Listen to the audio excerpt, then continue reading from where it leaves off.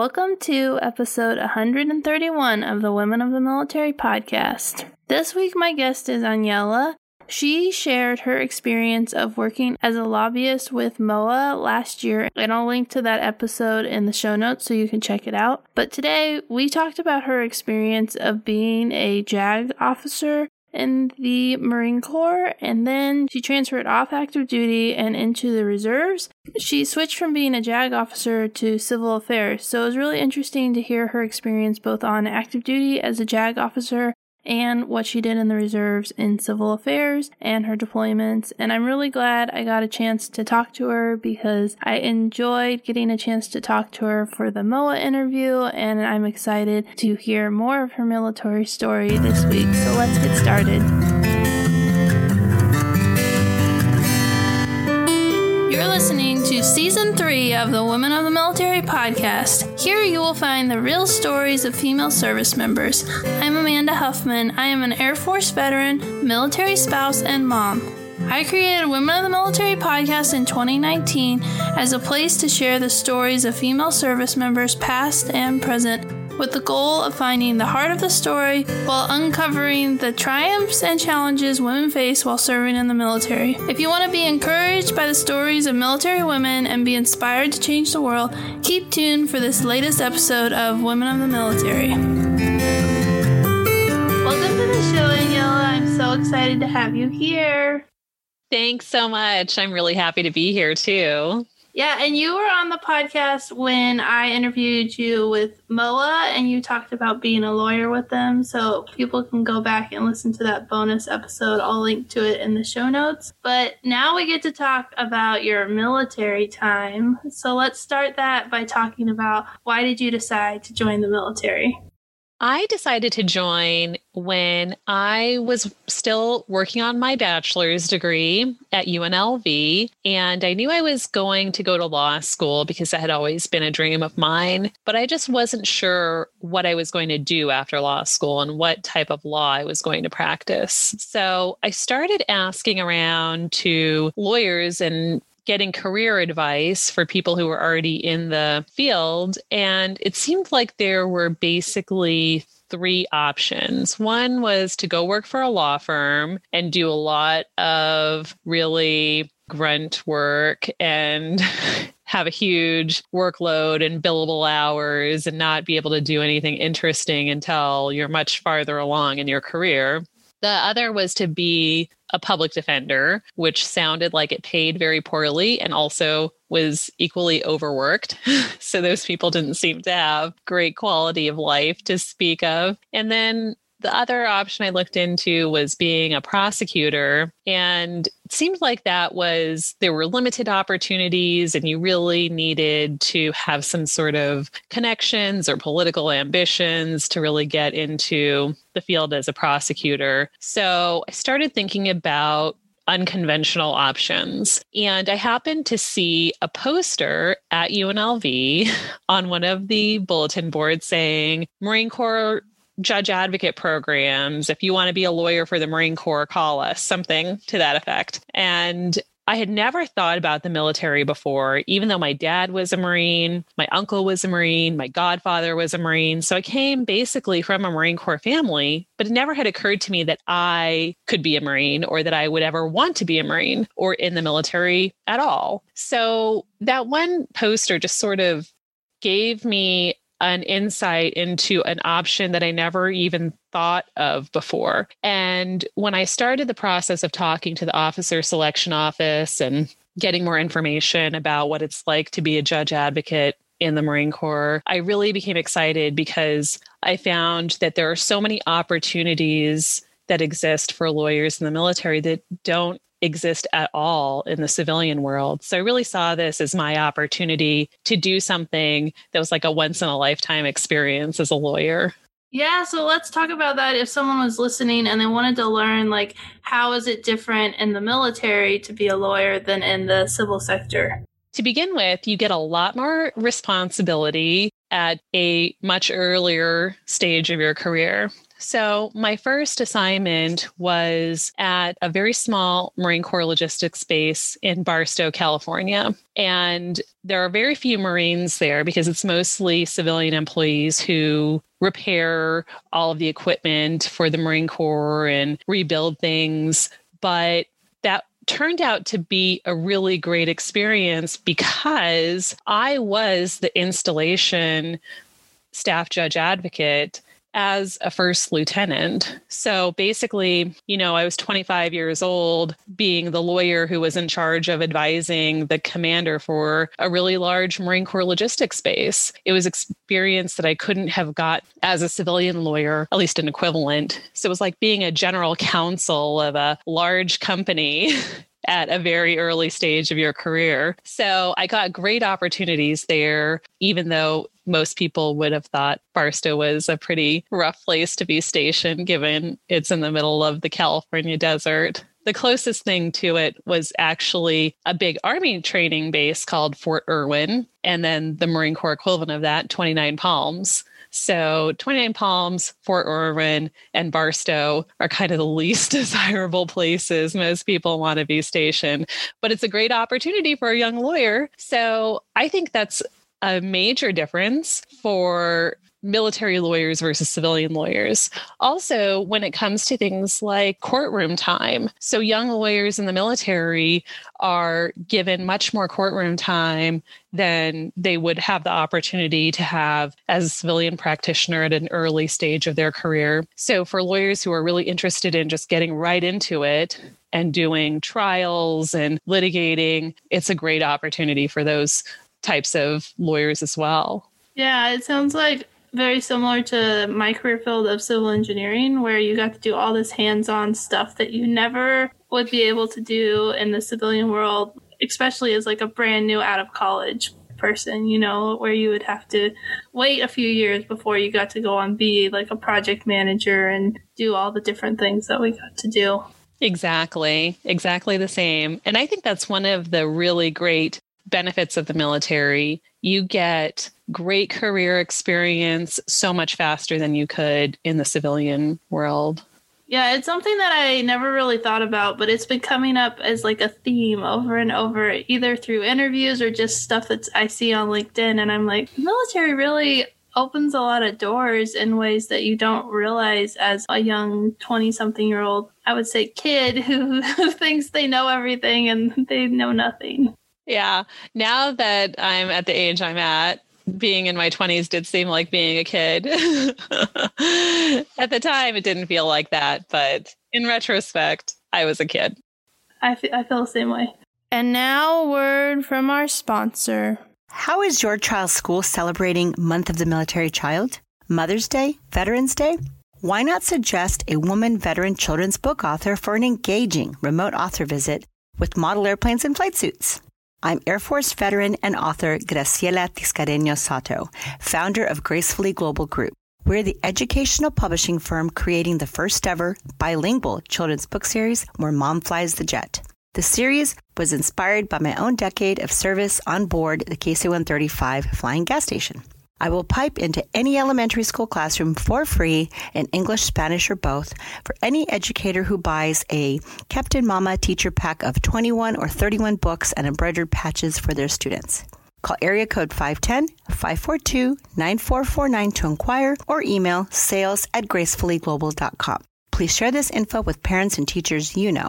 At Gracefully Global Group, we are in the business of inspiration. Let's get back to the show. So you said your first station was in Barstow and you got to do a lot of really cool stuff because you were like hands-on and doing things that you wouldn't get to do in the civilian sector. Where did you go after that assignment? After that, I went to Quantico, Virginia, to the Marine Corps Embassy Security Group headquarters. And that is the command that's responsible for all of the Marines who are stationed at all of the embassies and consulates around the world. So very geographically dispersed. I think at the time, we were in 140 different countries. So it was quite an experience to have Marines everywhere, literally. And I was the legal officer for that command. So I dealt with a variety of legal issues that arose both within the command and also sometimes with the State Department, because the Marine Corps Embassy Security Group works so closely with the State Department given their mission. So there's a lot of overlap. And that was also a really phenomenal experience because being able to work with the State Department, being able to work with Marines in so many different places, being able to travel to some of those places was interesting as well. So I really cherished the time that I had at Marine Corps Embassy Security Group. Yeah, that sounds really cool. Where was like one of your favorite places you got to travel to?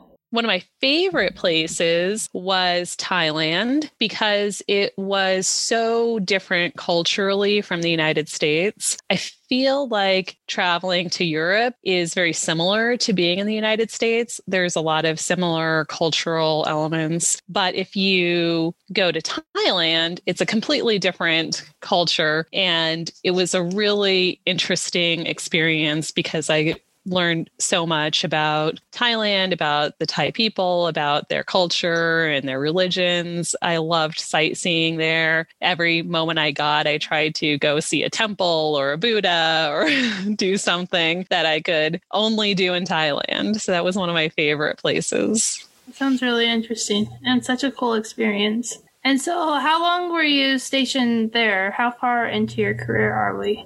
This was my second duty station. So I had been in the Marine Corps between 4 and 7 years at that point, my 4th to 7th year. And I was a captain, so I was still young in my career. And I had just been selected for major when I decided to leave active duty and go into the reserves. And why did you decide to make that transition from active duty to reserves? I was really thinking about my long-term career as a lawyer, and my concern was if I stayed on active duty until I retired as a lawyer, that my career options later might be more limited. And if I left at that point, just before the 10-year mark, when you kind of have to make the decision of, do I stay in for, am I a lifer or not? I decided I should really work on my civilian career and see if I can develop my civilian career as a lawyer just for my long-term career goals and development. The only problem is I didn't really know what my long-term career goals were, other than I thought I should work on them, but I would figure them out as I went. So I kind of put the cart before the horse, and it was a very difficult decision to leave active duty. I love the Marine Corps, and it's so hard to be the one to say, okay, I have to leave. So I stayed in the reserves pretty much as a compromise to myself because I was having a difficult time deciding to completely separate myself from the Marine Corps. And I decided to stay in the reserves and say, okay, well, at least I can have a little bit of Marine Corps in my life. Yeah, that really resonates with the whole, like, I'm going to leave and I'm going to work on my career, but maybe I should actually, like, figure out what that means. And I feel like the transition classes that they give you, I don't know if you went through one, are kind of just like, get a job. And you're like, okay. And you don't really think about, like, what kind of job, like, what options are there, and it's just like, get a job. And really should talk more about what that actually means and go into what type of job I should be looking for, like what would be a good fit for me, especially based on there's so many different options as lawyers or whatever career field it is. So that makes a lot of sense that you were like, I need to get a job. Check. Yes. Without thinking, where is this job going to lead me? Or what's my ultimate goal? And how do I get a job that leads to that ultimate goal? But you're right. I basically went on USA Jobs, applied for a bunch of government jobs, and just wanted to see what kind of responses I would get without a real strategy. Yeah, I think that's a normal military transition story, unfortunately. And so you stayed in the reserves, and did you find a job that you enjoyed or that eventually got you to start thinking about where you wanted to go? Yes, it was really, I think, a little bit of divine intervention that led me to this ultimate career that I'm on. I mentioned my father was a Marine, he was in Vietnam and he had some rough experiences there, as most people did. He knew that he had some problems when he got back from Vietnam, and he went to the VA because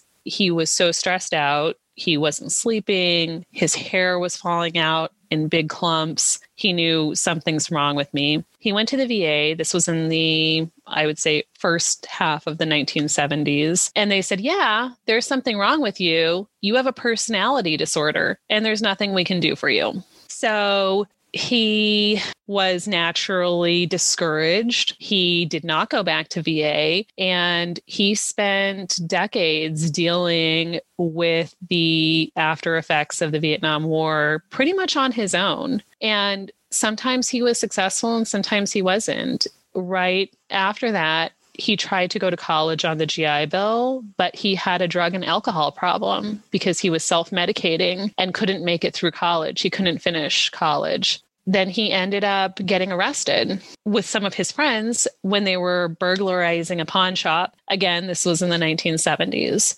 And after he was arrested, the judge saw his Marine Corps tattoos on his arms in the courtroom. And the judge asked my dad, "Are you a Vietnam veteran?" My dad said yes. And the judge said, "You have two choices. I'm going to sentence you to 10 years in prison, or you can go to the VA and you can get clean." So naturally, my dad decided to go back to the VA and get off drugs. It took him a year, a very hard time trying to get his life straight and trying to get off the drugs that he was using, but he did it. And he had a really strong motivation. He didn't want to go to prison for 10 years. So he became eventually a successful entrepreneur. And I'm convinced he became an entrepreneur mostly because he couldn't work for other people because of his mental health condition. And it was too difficult for him to conform to a regular working environment. So he sort of had to create his own opportunities. And he did. And then when I was in law school, my parents were empty nesters because both of their kids had left for college once I went to law school. And that was when my mom said to my dad, "If you don't get some help, I'm divorcing you. I can't live this way anymore." And he went back to the VA. This was now in the 1990s, late 1990s, and tried to get his benefits, tried to get them to diagnose him properly and for him to get the disability compensation that he had been lacking for decades. I started helping my dad when I was in law school with his claim, and I was really surprised at how hard it was and how VA expected veterans who were legally unsophisticated to fight this huge bureaucracy with hyper-technical requirements. So my dad would receive these claims decisions from VA. I remember when I was in law school, and I would read them and I would say, like, I don't even know.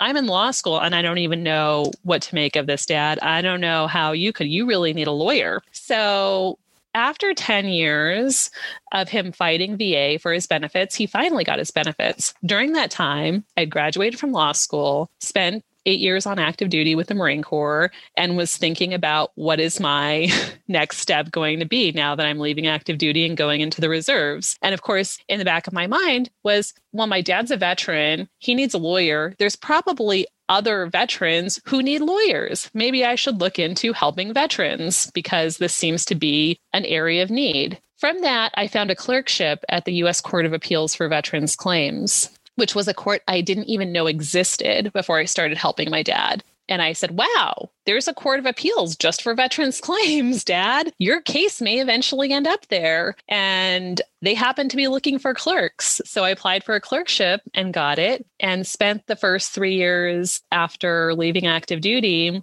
clerking at the court and really getting a very thorough and deep understanding of veterans law.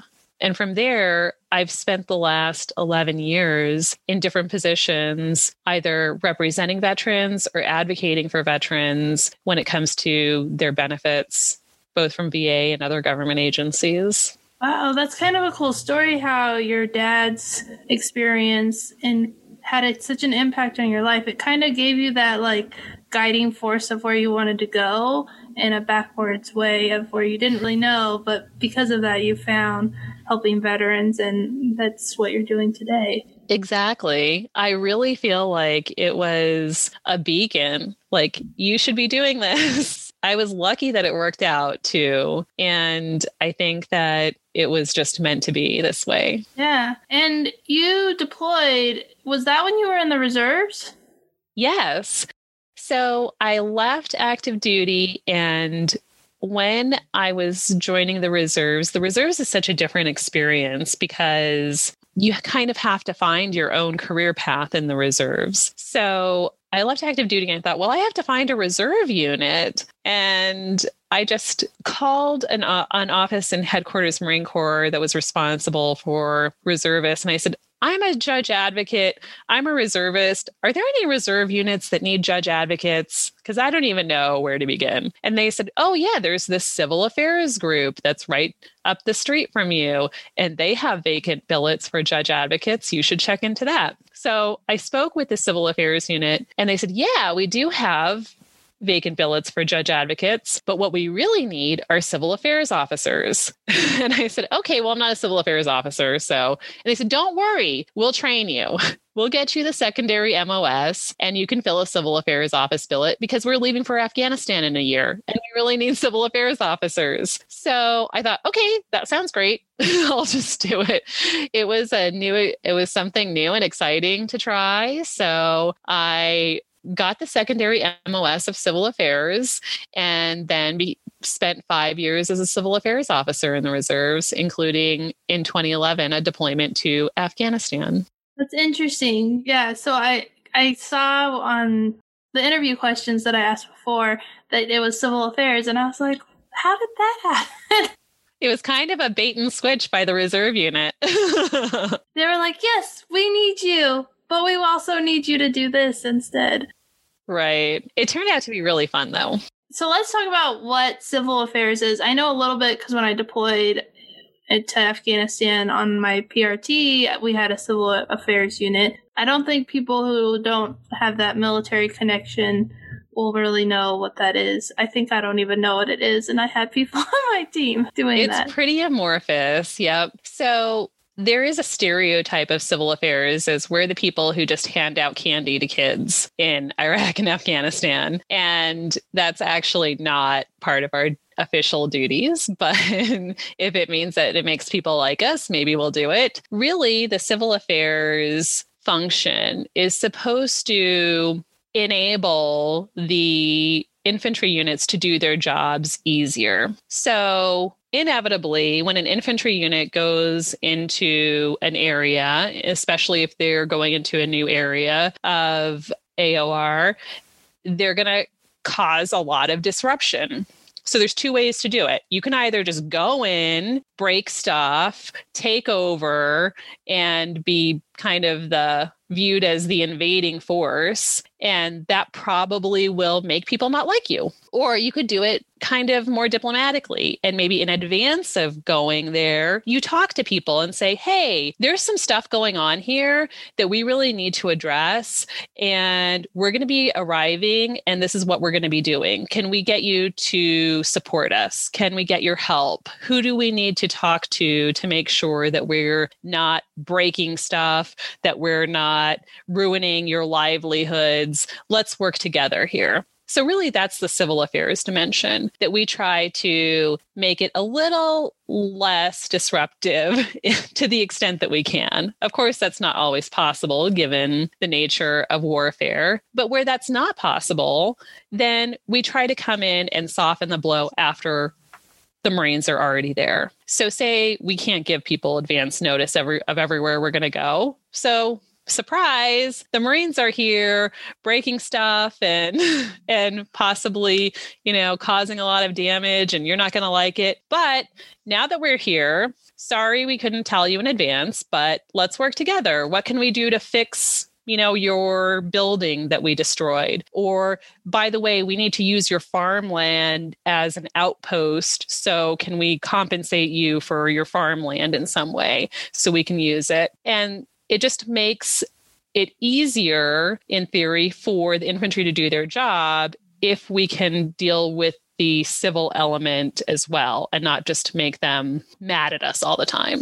Yeah, and so you guys are with the infantry, so you're out on the front lines, and you deployed in 2011, which was before women could be in combat. That's what everyone says. But you guys were out there. Were you attached to an infantry unit? Yes, I was attached to an infantry unit at the company level. So I was pretty far down the chain. And I had a team of 10, 9 Marines and 1 Navy corpsman. And we were attached to an infantry company at a forward operating base. So it was kind of the wild, wild west. It was a small forward operating base, and we didn't have a lot of the comforts of places like Camp Leatherneck or other areas, or maybe in Kabul. It was really like being in the wild, wild west, which was fun and challenging, especially as a woman. We did have between 2 and 3 other women Marines there at any given time as part of the female engagement team, though. So I was never completely by myself as a woman there, but we were definitely vastly outnumbered. So it was also unusual for a woman Marine to be a civil affairs team leader at that time. So I was a woman leading an entire team of men, and that was a little confusing sometimes.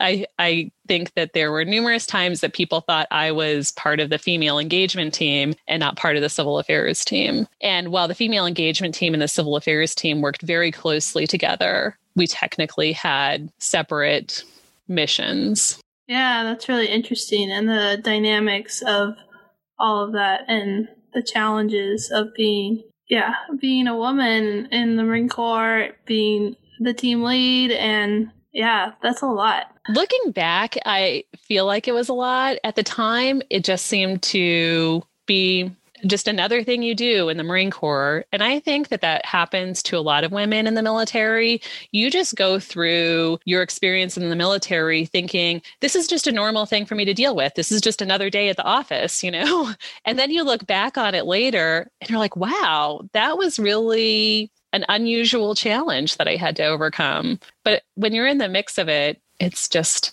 another task. Yeah, I really relate to that too, because when I deployed with the PRT, I never thought about the fact that I was attached to an infantry unit and that I was a woman. Like, they just said, you're going on this deployment, and I was like, okie dokie, that's what I'll do. And like then afterwards, and then in 2013 and 2016, when they made like this big deal, and I was like, but women are already doing, like they've been attached to units and they just do whatever they're told. So it was kind of the way they PR'd it, the PR marketing side of it that the military did, which I think they were trying to some people were trying to stop it from happening. And that's probably why it came off the way it did. But women have just been going out and doing their jobs for so long. And then they try and, I don't know. I feel like my words are falling apart. I know exactly what you mean. And for me, the experience was pretty much seamless. There was, at the very beginning of the deployment, some concern about whether, given the culture, especially in that area of Afghanistan, I was in a really small area called Nowzad, which was very remote, not at all modernized, not at all used to atypical gender roles. So there was a little concern that I wouldn't be able to be seen as an authority figure to the local population. But as soon as I arrived and I was able to really interact with the civilian population and with the local Afghan government officials, it became apparent that it would not only not jeopardize the mission, but it would add a different dynamic to it that may have been missing in the past that could be used in our favor. So it added maybe a little human factor to the Marines' presence there. I think when the Afghans saw a woman doing this job, they thought, well, she's probably not all that bad. She's a woman. She's probably not here to just kill us. And I think they see kind of the I don't know how else to put it other than maybe the softer side of the mission. And it made them a little bit more open to sharing concerns. Of course, there would be different things said to me than were said to men, but we had men on the team too. So we had both angles at least. So I think it really worked out as an asset versus a detractor. So I think that after the senior leadership in the Marine Corps saw like, oh, actually, this isn't working out too bad, it gave them a lot more comfort. And the Marines who I worked with at the company level were so professional. I mean, the Marines were, I don't think that I ever sensed any doubt in my capabilities of doing my job as a woman. And that really said a lot about their professionalism and their maturity in carrying out the mission and not worrying about these irrelevant factors. So I consider myself lucky in that respect. Yeah, I feel the same way. I feel like that there was just a different aspect, and like, of course, the men on my team, like, they wanted to take care of me, but that was their job. Like, their job was to keep me safe, and so they made sure to do that. And I think maybe it was a little easier to take care of me because I was more willing to be like, okay, take care of me. Like, I'm fine with that. But that was their job. They were the infantry and I was the technical expertise. And so it worked really well together to have that. And I think that's a great example of explaining like why the laws changed, because like you said, there was this female aspect missing, the softer side or the just a different way to interact with the Afghan people that wasn't available unless there was women present. So that's a really good point. Yeah. And really, women make up half the population, regardless of what country you're in. We're roughly half the population. So you can't pretty much pretend like half the population doesn't exist. Yeah, that's so true. Well, it sounds like such an interesting experience, especially being reserves. And so like getting activated and going on that deployment and not doing lawyer stuff, doing something completely different. So that sounds really interesting. I really enjoyed that part of it because as a lawyer, sometimes your job gets a little dull. A lot of reading, a lot of writing, a lot of legal research. And to be able to mix it up a little bit by doing different things in the military, I think has kept my career so much more enjoyable. And that's another thing that I appreciate about being a lawyer, especially in the Marine Corps, because you get to do different things and you don't have to be just a lawyer. You can be a civil affairs officer. You could change your MOS if you like. You can change your positions. You can just really explore a lot more as a professional that way. Yeah, that's so interesting. So did you say that you are out of the reserves officially now? I'm still in at least for 2 more years because I transferred my GI Bill to my daughter. So I incurred a little additional service obligation as a result of that. So I'm still in at least for another couple of years. And the time has flown by, as I know this happens with everybody in the military. When you look back at 20 years, it seems like a blink of an eye. Yeah, my husband is getting closer to 20 years and I'm like, weren't we just lieutenants? Like, what happened? Exactly. It goes by really fast. Crazy how fast the time goes by. But that's really cool that you're able to transfer your GI Bill benefits, which is a benefit of the post 9/11 GI Bill, so that you were able to transfer it and incur an extra service commitment just the same way you do on active duty. Yes. And your service commitment is just to the reserves instead of on active duty. So it's hugely beneficial. And I try to remind everybody who I speak to transfer their GI Bill if they can, if they don't plan to use it, because that is a very valuable benefit to service. Yeah, I agree. Sometimes I wish I had done the reserves because I'm like, there's so many benefits that I didn't know about when I left active duty that make me think, I really should have spent more time considering the reserves. You're right. This is not something that's well known by people who are leaving active duty the real benefits of staying in the reserves. And I know when I was transitioning from active duty, I think I received a 30-minute brief during my transition assistance class on the reserves. But had I had somebody who I could really speak to about the reserves more in depth, or that anybody could have in my transition assistance class, I think that they would have learned so much more that you don't know just from a 30-minute brief of this is what the reserves and this is how you join if you want to. I think that the benefits are really valuable. I specifically asked, I was like, can I transfer my GI Bill before I have children? And they were like, no. But no one was like, after you have a child, you could get in the reserves and then you could transfer it. And like, that would have been worth it. But no one ever told me that. And so I didn't do it. And I was like, I really wish I would have known that, because just having that benefit alone to be able to switch from active duty to reserves and then transfer my GI Bill to my son would have been awesome to have. And I didn't know. And it would have been roughly the equivalent of a $60,000 bonus. Right? So true. Yeah. The more I do this podcast, the more I'm like, man, there's so many benefits to the reserves and National Guard that people, like you said, you get a 30-minute brief and chat. And at the time I was just ready to get out of the military, but I didn't think about like that was as an option. And it really is something that I regret. I think it's a really great option I try to convince everybody to stay in the reserves who's leaving.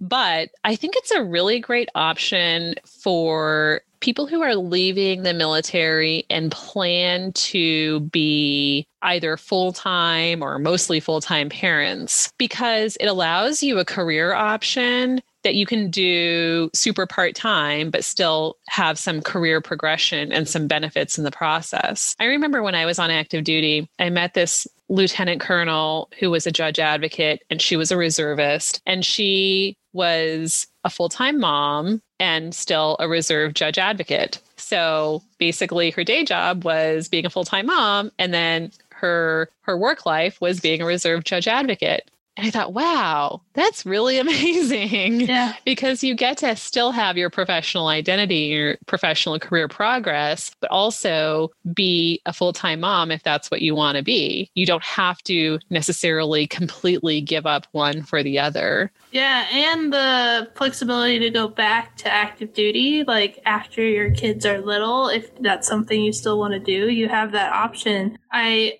recently interviewed the retired Chief Warrant Officer Phyllis Wilson from the Women's Memorial, and she went off active duty and became a reservist, and that's what she was, a full-time mom. And then she would go back and forth from like active duty reserves, and then ended up becoming a Chief Warrant Officer 5 when she left the Army. And it's just that flexibility of being able to make the military work around your lifestyle and what you want to do. Yes. The flexibility of the reserve lifestyle is a huge value added factor. I love it. So is there anything else from your career? People can hear more about your lawyer career after you left the military if they want to go back to the podcast episode that you did for the Military Officers Association of America. But is there anything else from your career that you wanted to touch on?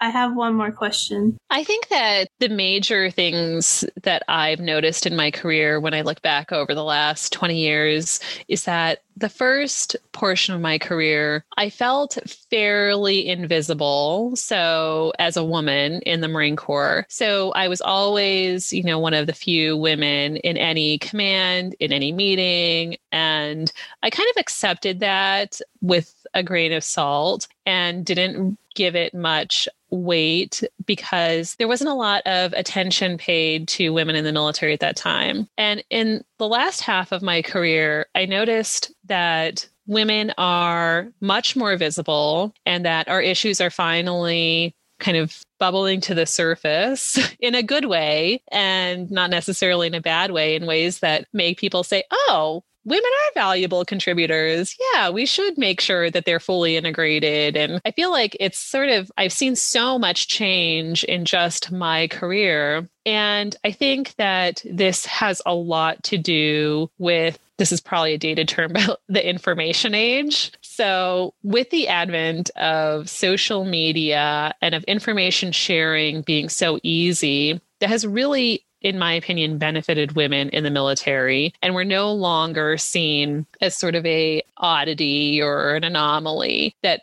because we've been able to be seen as contributing valuable members of the military, we've really been able to make some significant progress overall. And I think that people like you and other people who make sure that we get visibility really have been the change that we needed forever. When I started looking into stories about military women, I realized that there weren't enough stories, and that even like the history, and now like there's history books coming out just focused on military women and all this stuff that nobody even knew just a couple of years ago. And I think still a lot of people don't know, and that's like the work that we're doing, is to get those stories out there so that people know. But yeah, it is exciting to see how much change is happening. And I have a lot of hope for the future that things will get even better for women in the military based on like social media and all the things going on. I think so too. So that leads really well into my last question, which is, what advice would you give to young women who are considering military service? My advice is make bold decisions when you're young and you can do them. When you're young and when you're early in your career, that's the time to take risks. And that's the time when those risks are most likely to pay off long term. If you are considering it, don't wait. Don't say, I'll think about it in 2 years, or I'll wait until, this next phase of my life is over. When you're young and when you're early in your career, that's the time to do things that are brave, bold, and risky, because that is when the biggest payoff is. And that's when you can actually do those things. Don't wait until you're 40 to decide you're going to do something to make a bold move, because you'll probably wish you had done it sooner. And I think that if you're considering it, that you probably won't regret it. I think that if you are making the right decision for yourself and you're able to do it, you're going to get some kind of great experience out of it.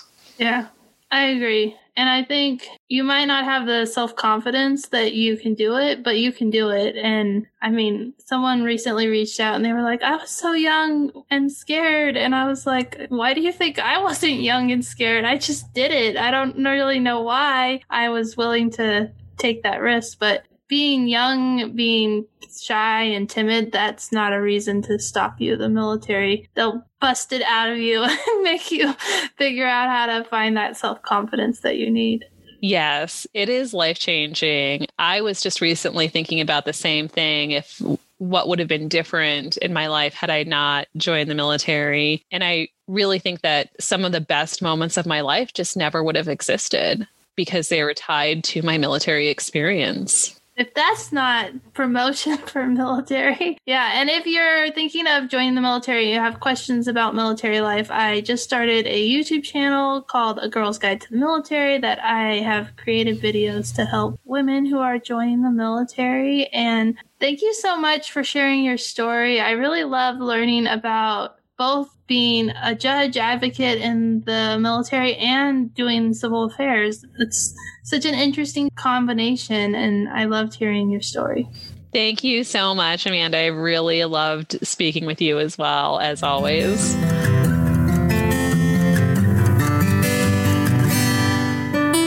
Listening to this week's episode of Women of the Military Podcast. Do you love all things Women of the Military Podcast? Become a subscriber so you never miss an episode, and consider leaving a review. It really helps people find the podcast and helps the podcast to grow. Are you still listening? You could be a part of the mission of telling the stories of military women by joining me on Patreon at patreon.com/women of the military, or you can order my book, Women of the Military, on Amazon. Every dollar helps to continue the work I am doing. Are you a business owner? Do you want to get your product or service in front of the Women of the Military podcast audience? Get in touch with the Women of the Military podcast team to learn more. All the links on how you can support Women of the Military podcast are located in the show notes. Thanks again for listening and for your support.